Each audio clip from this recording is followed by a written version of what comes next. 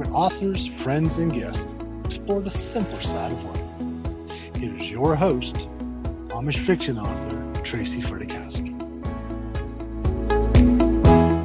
Hey there, welcome to another episode of Buggy Talk. I'm your host, Tracy Fredikowski. Each week, I'll bring you the story behind the stories along with the storytellers. For this week's episode, we have Amish fiction author Kelly Irvin, who will introduce us to her latest release, The Warmth of Sunshine. Hello, Kelly, and thank you for joining us today. How are you? Well, thanks for having me, Tracy. I'm so happy to be here. I'm good. Good. I'm really excited to talk about your book. My favorite flower is sunflowers. And I know that this book has a good bit of sunflowers in it. And it was just so summery when I read the intro. I'm really excited to hear your little snippet that you're going to read us here in a little bit. But before we talk about your story, I love to talk to our authors about their writing career. Now, I know that we had you on before, and I hope I picked some questions that you haven't addressed before, but it's been a while. Our listeners won't mind if we repeat anything anyway. I'd love to hear what inspired you to start writing in the first place. Oh gosh, I have been a writer since I was a little girl. It's just always, I was one of those kids that just couldn't wait to read. I loved to read. And once I started reading, I thought, I want to do this. I want to tell stories. And so in second, third, or fourth grade, I think my sister and I had a newspaper and we wrote stories. I wrote plays and short stories and poems as I got into middle school and high school. And so I decided that being from a working class family, I knew that I wanted to write fiction, but I thought I need to be able to support myself. And so I became a reporter. I got a degree in journalism and wrote for a living so that I would get paid for it. I always wrote in all different formats throughout my growing up years. You know, I have talked to so many authors through this podcast, and a lot of them started their writing career as a journalist for a newspaper or a magazine. I myself started my writing career writing software manuals. So how boring can that be? But it's so interesting to hear everybody's backstory. So after you wrote it was a magazine you wrote for, right?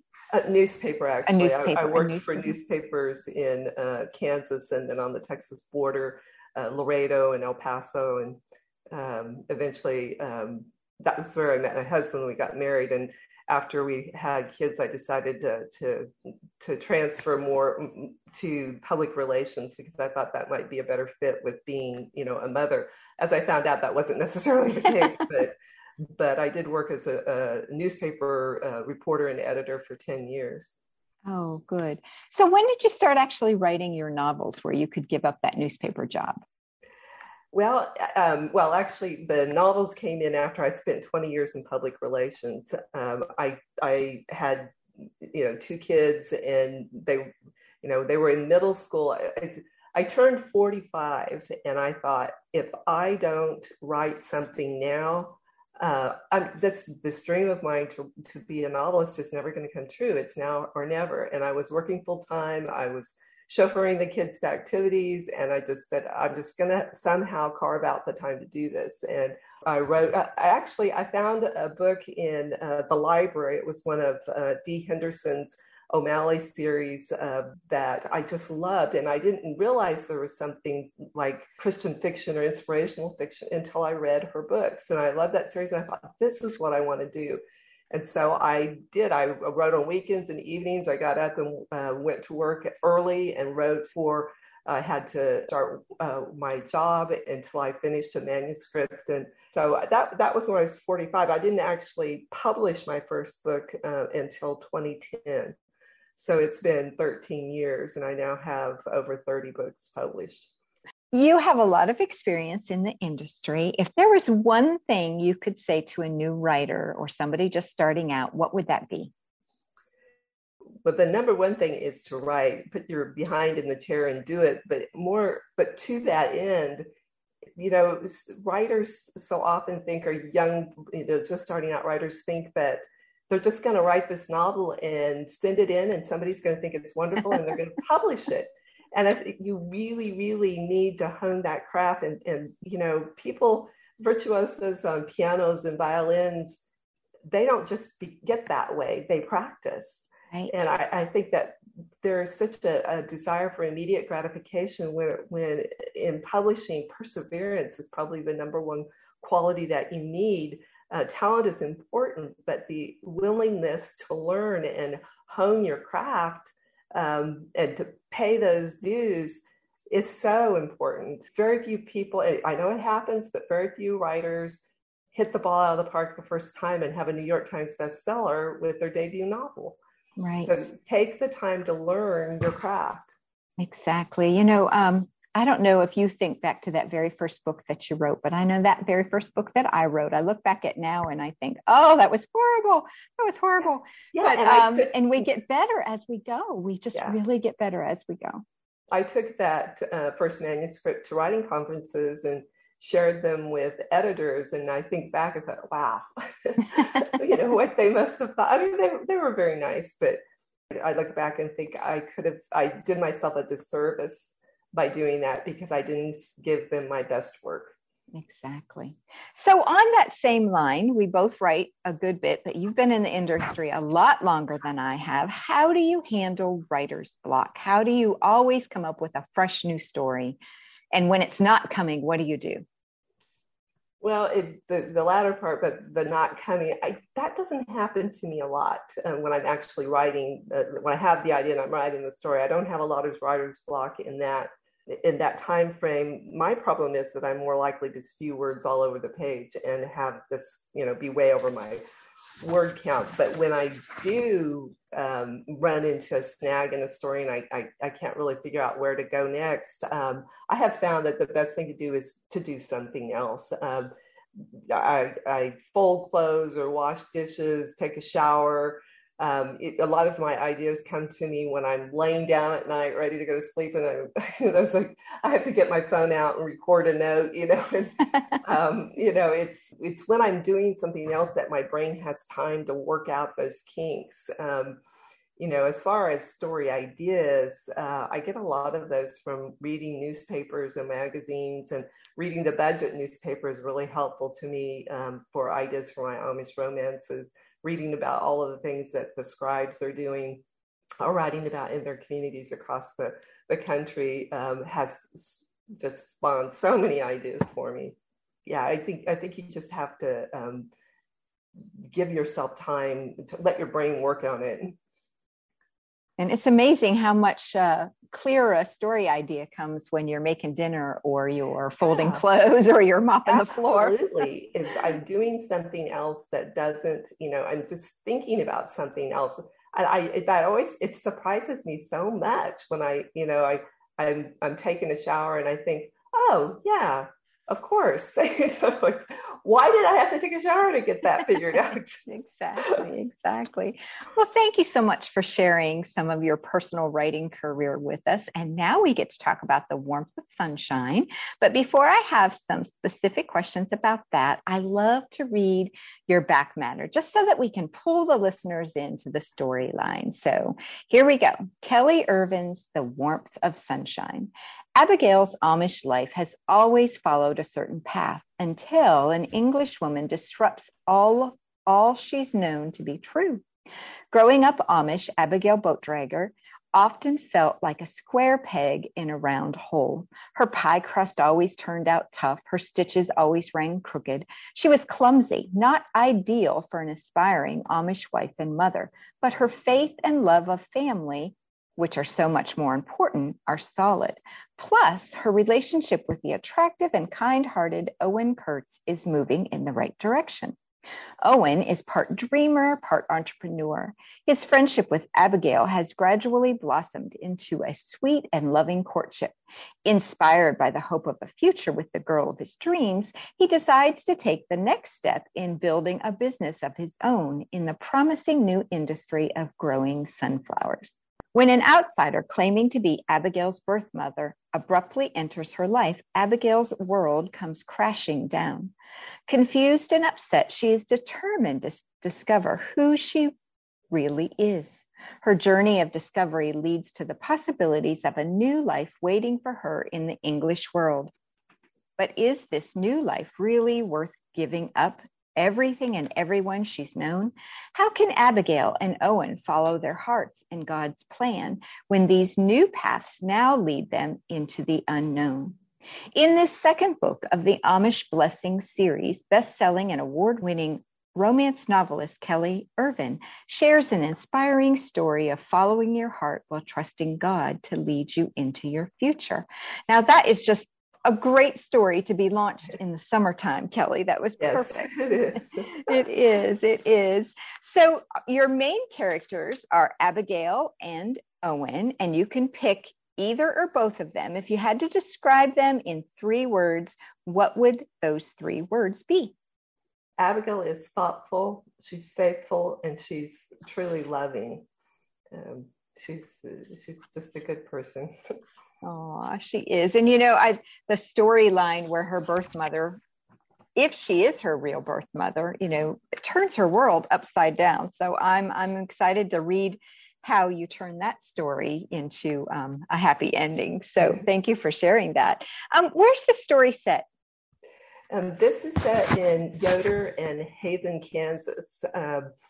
Yoder is a really small, just sort of an intersection in south, I guess that would be southeast, south central Kansas. But there's a fairly large Amish community. Most of them, their addresses are actually Haven, Kansas. So I picked them for a couple of reasons. One, I thought they were interesting because they use tractors. They're a little more, I guess I would describe them as New Order.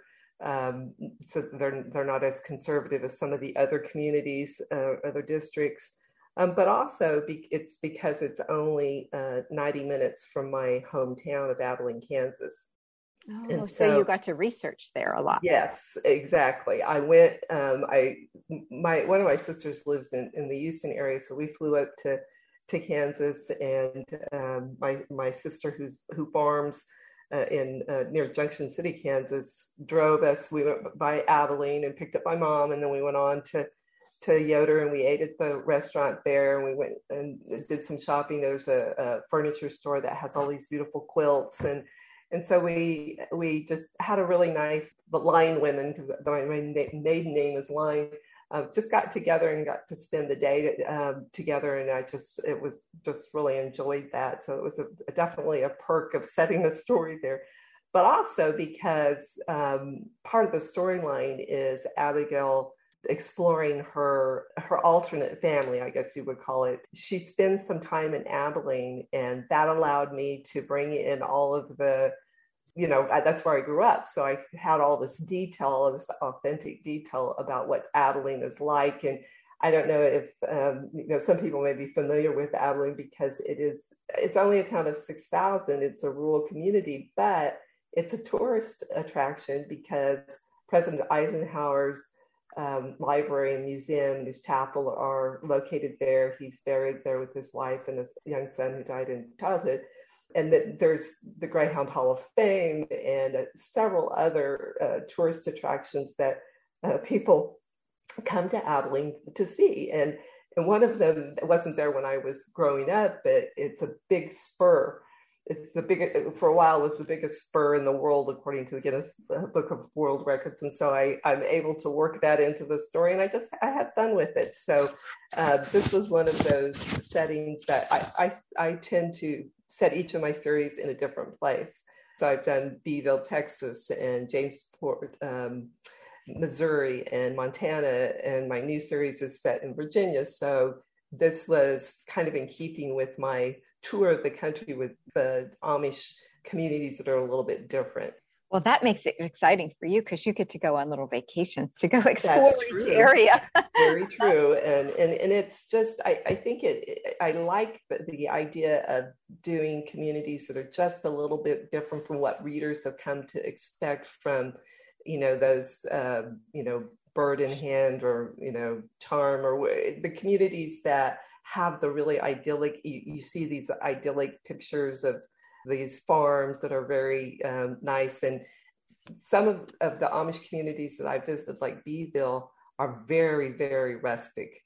And so it gives a different perspective, I think, that there is a range because there's no centralized church. The communities have their own sets of rules, and that I think that helps us keep fresh. Otherwise, it's hard to come up with fresh story ideas in communities that are so. There are certain things that they all have in common, and if you focus on those, it's difficult to come up with new ideas. Exactly.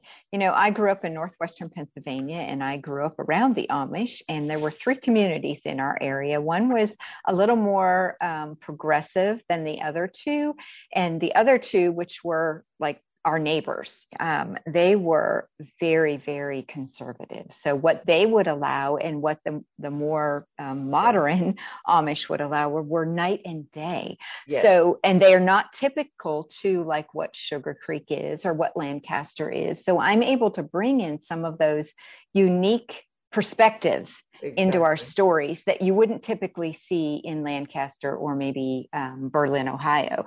I have some books, Cradle's book, the Amish, and some things like that I use for basis kind of for the, for their beliefs, their faith, how they practice their faith and that sort of thing.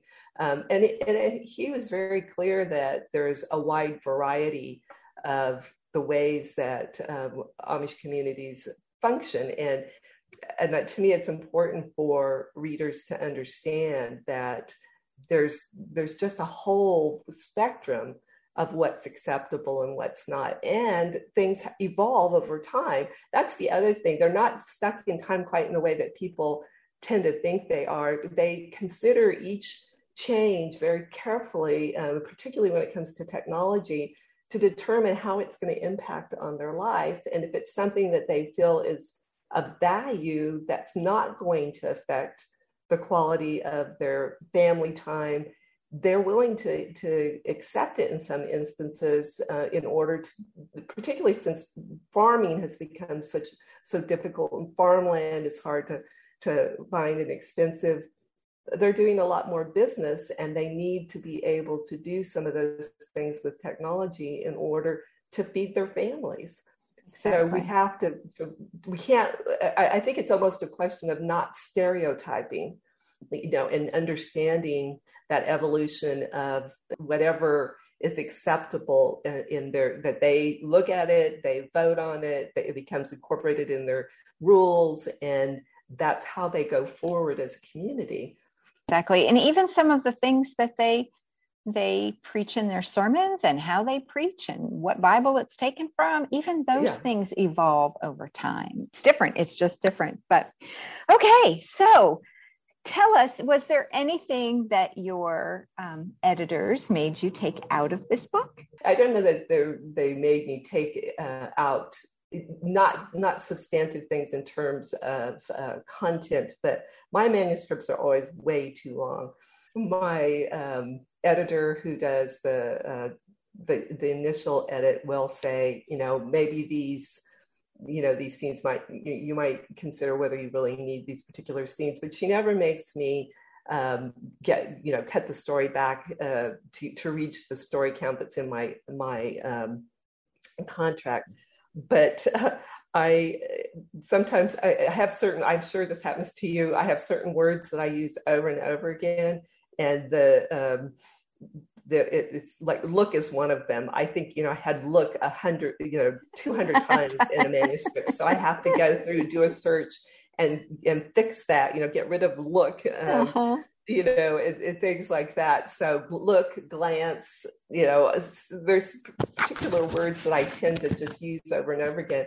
So those kinds of things, to tighten the manuscript up, they never make me, if it's something that's really important to the manuscript, they're not going to make me get rid of it.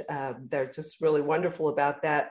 But I also recognize that the price of producing a book is going up, the cost of paper is going up, and when books are longer, it costs them more to produce them, and that cost can get passed on to the reader. So I try to be, aware of that when I'm looking at, do all of these scenes need to be here? What do you hope your readers will take away from this storyline? Abigail and Owen both have to go on a journey to find themselves. And we all have to take the time to figure out who we truly are in different ways. We might not have to go geographically, someplace, but we need to recognize that we're evolving and that God has a plan for us, and that we need to have our hearts and our minds open to what that plan will be. And biology plays a role in who we are, but the environment is so important. Family is so important. Ultimately, it's up to each one of us. And I think this is what Abigail is finding out, is that we have to take control of our lives and be who God expects us to be. We have to pray and be listening for God's plan. Family is so much more than bloodline. God knows that, and he gives us the family he knows that we need to be who he wants us to be. The other thing that I think is really reinforced is that our faith is going to be tested, but faith that isn't tested is going to be weak. And so we just have to expect that and work through it and have faith that God walks through those tests with us. That was absolutely beautiful. Thank you for sharing that. That was awesome. So Kelly, go ahead and find either your first page or a pivotal scene you can read to us, please. In the first chapter, but it's not the first page. Okay.